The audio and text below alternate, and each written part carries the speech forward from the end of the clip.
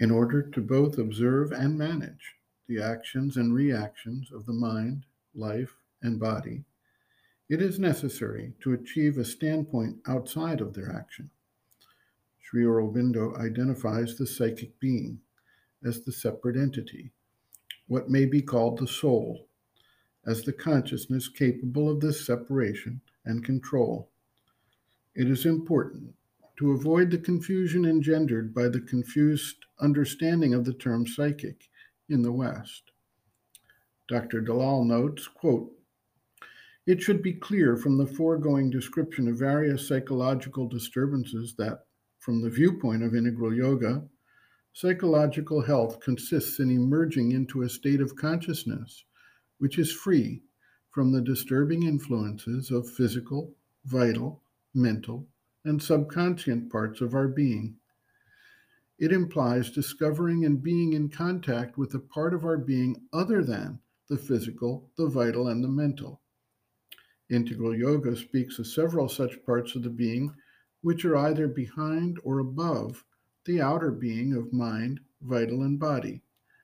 What looms large in the practice of integral yoga is the part of the being referred to as the psychic being.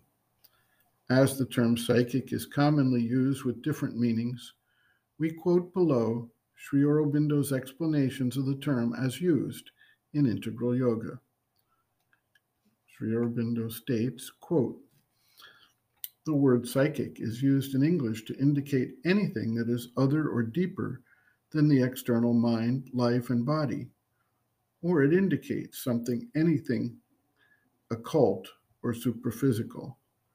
But that is a use which brings confusion and error, and we have almost entirely to discard it.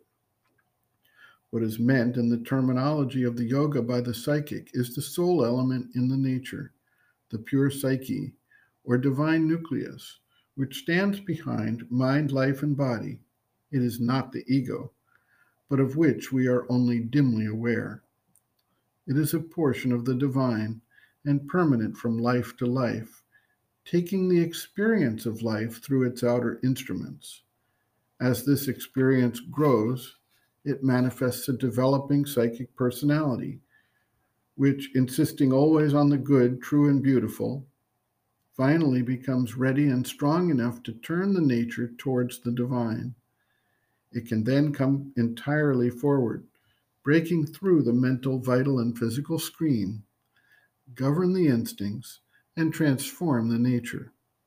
Nature no longer imposes itself on the soul, but the soul, the Purusha, imposes its dictates on the nature." End quote.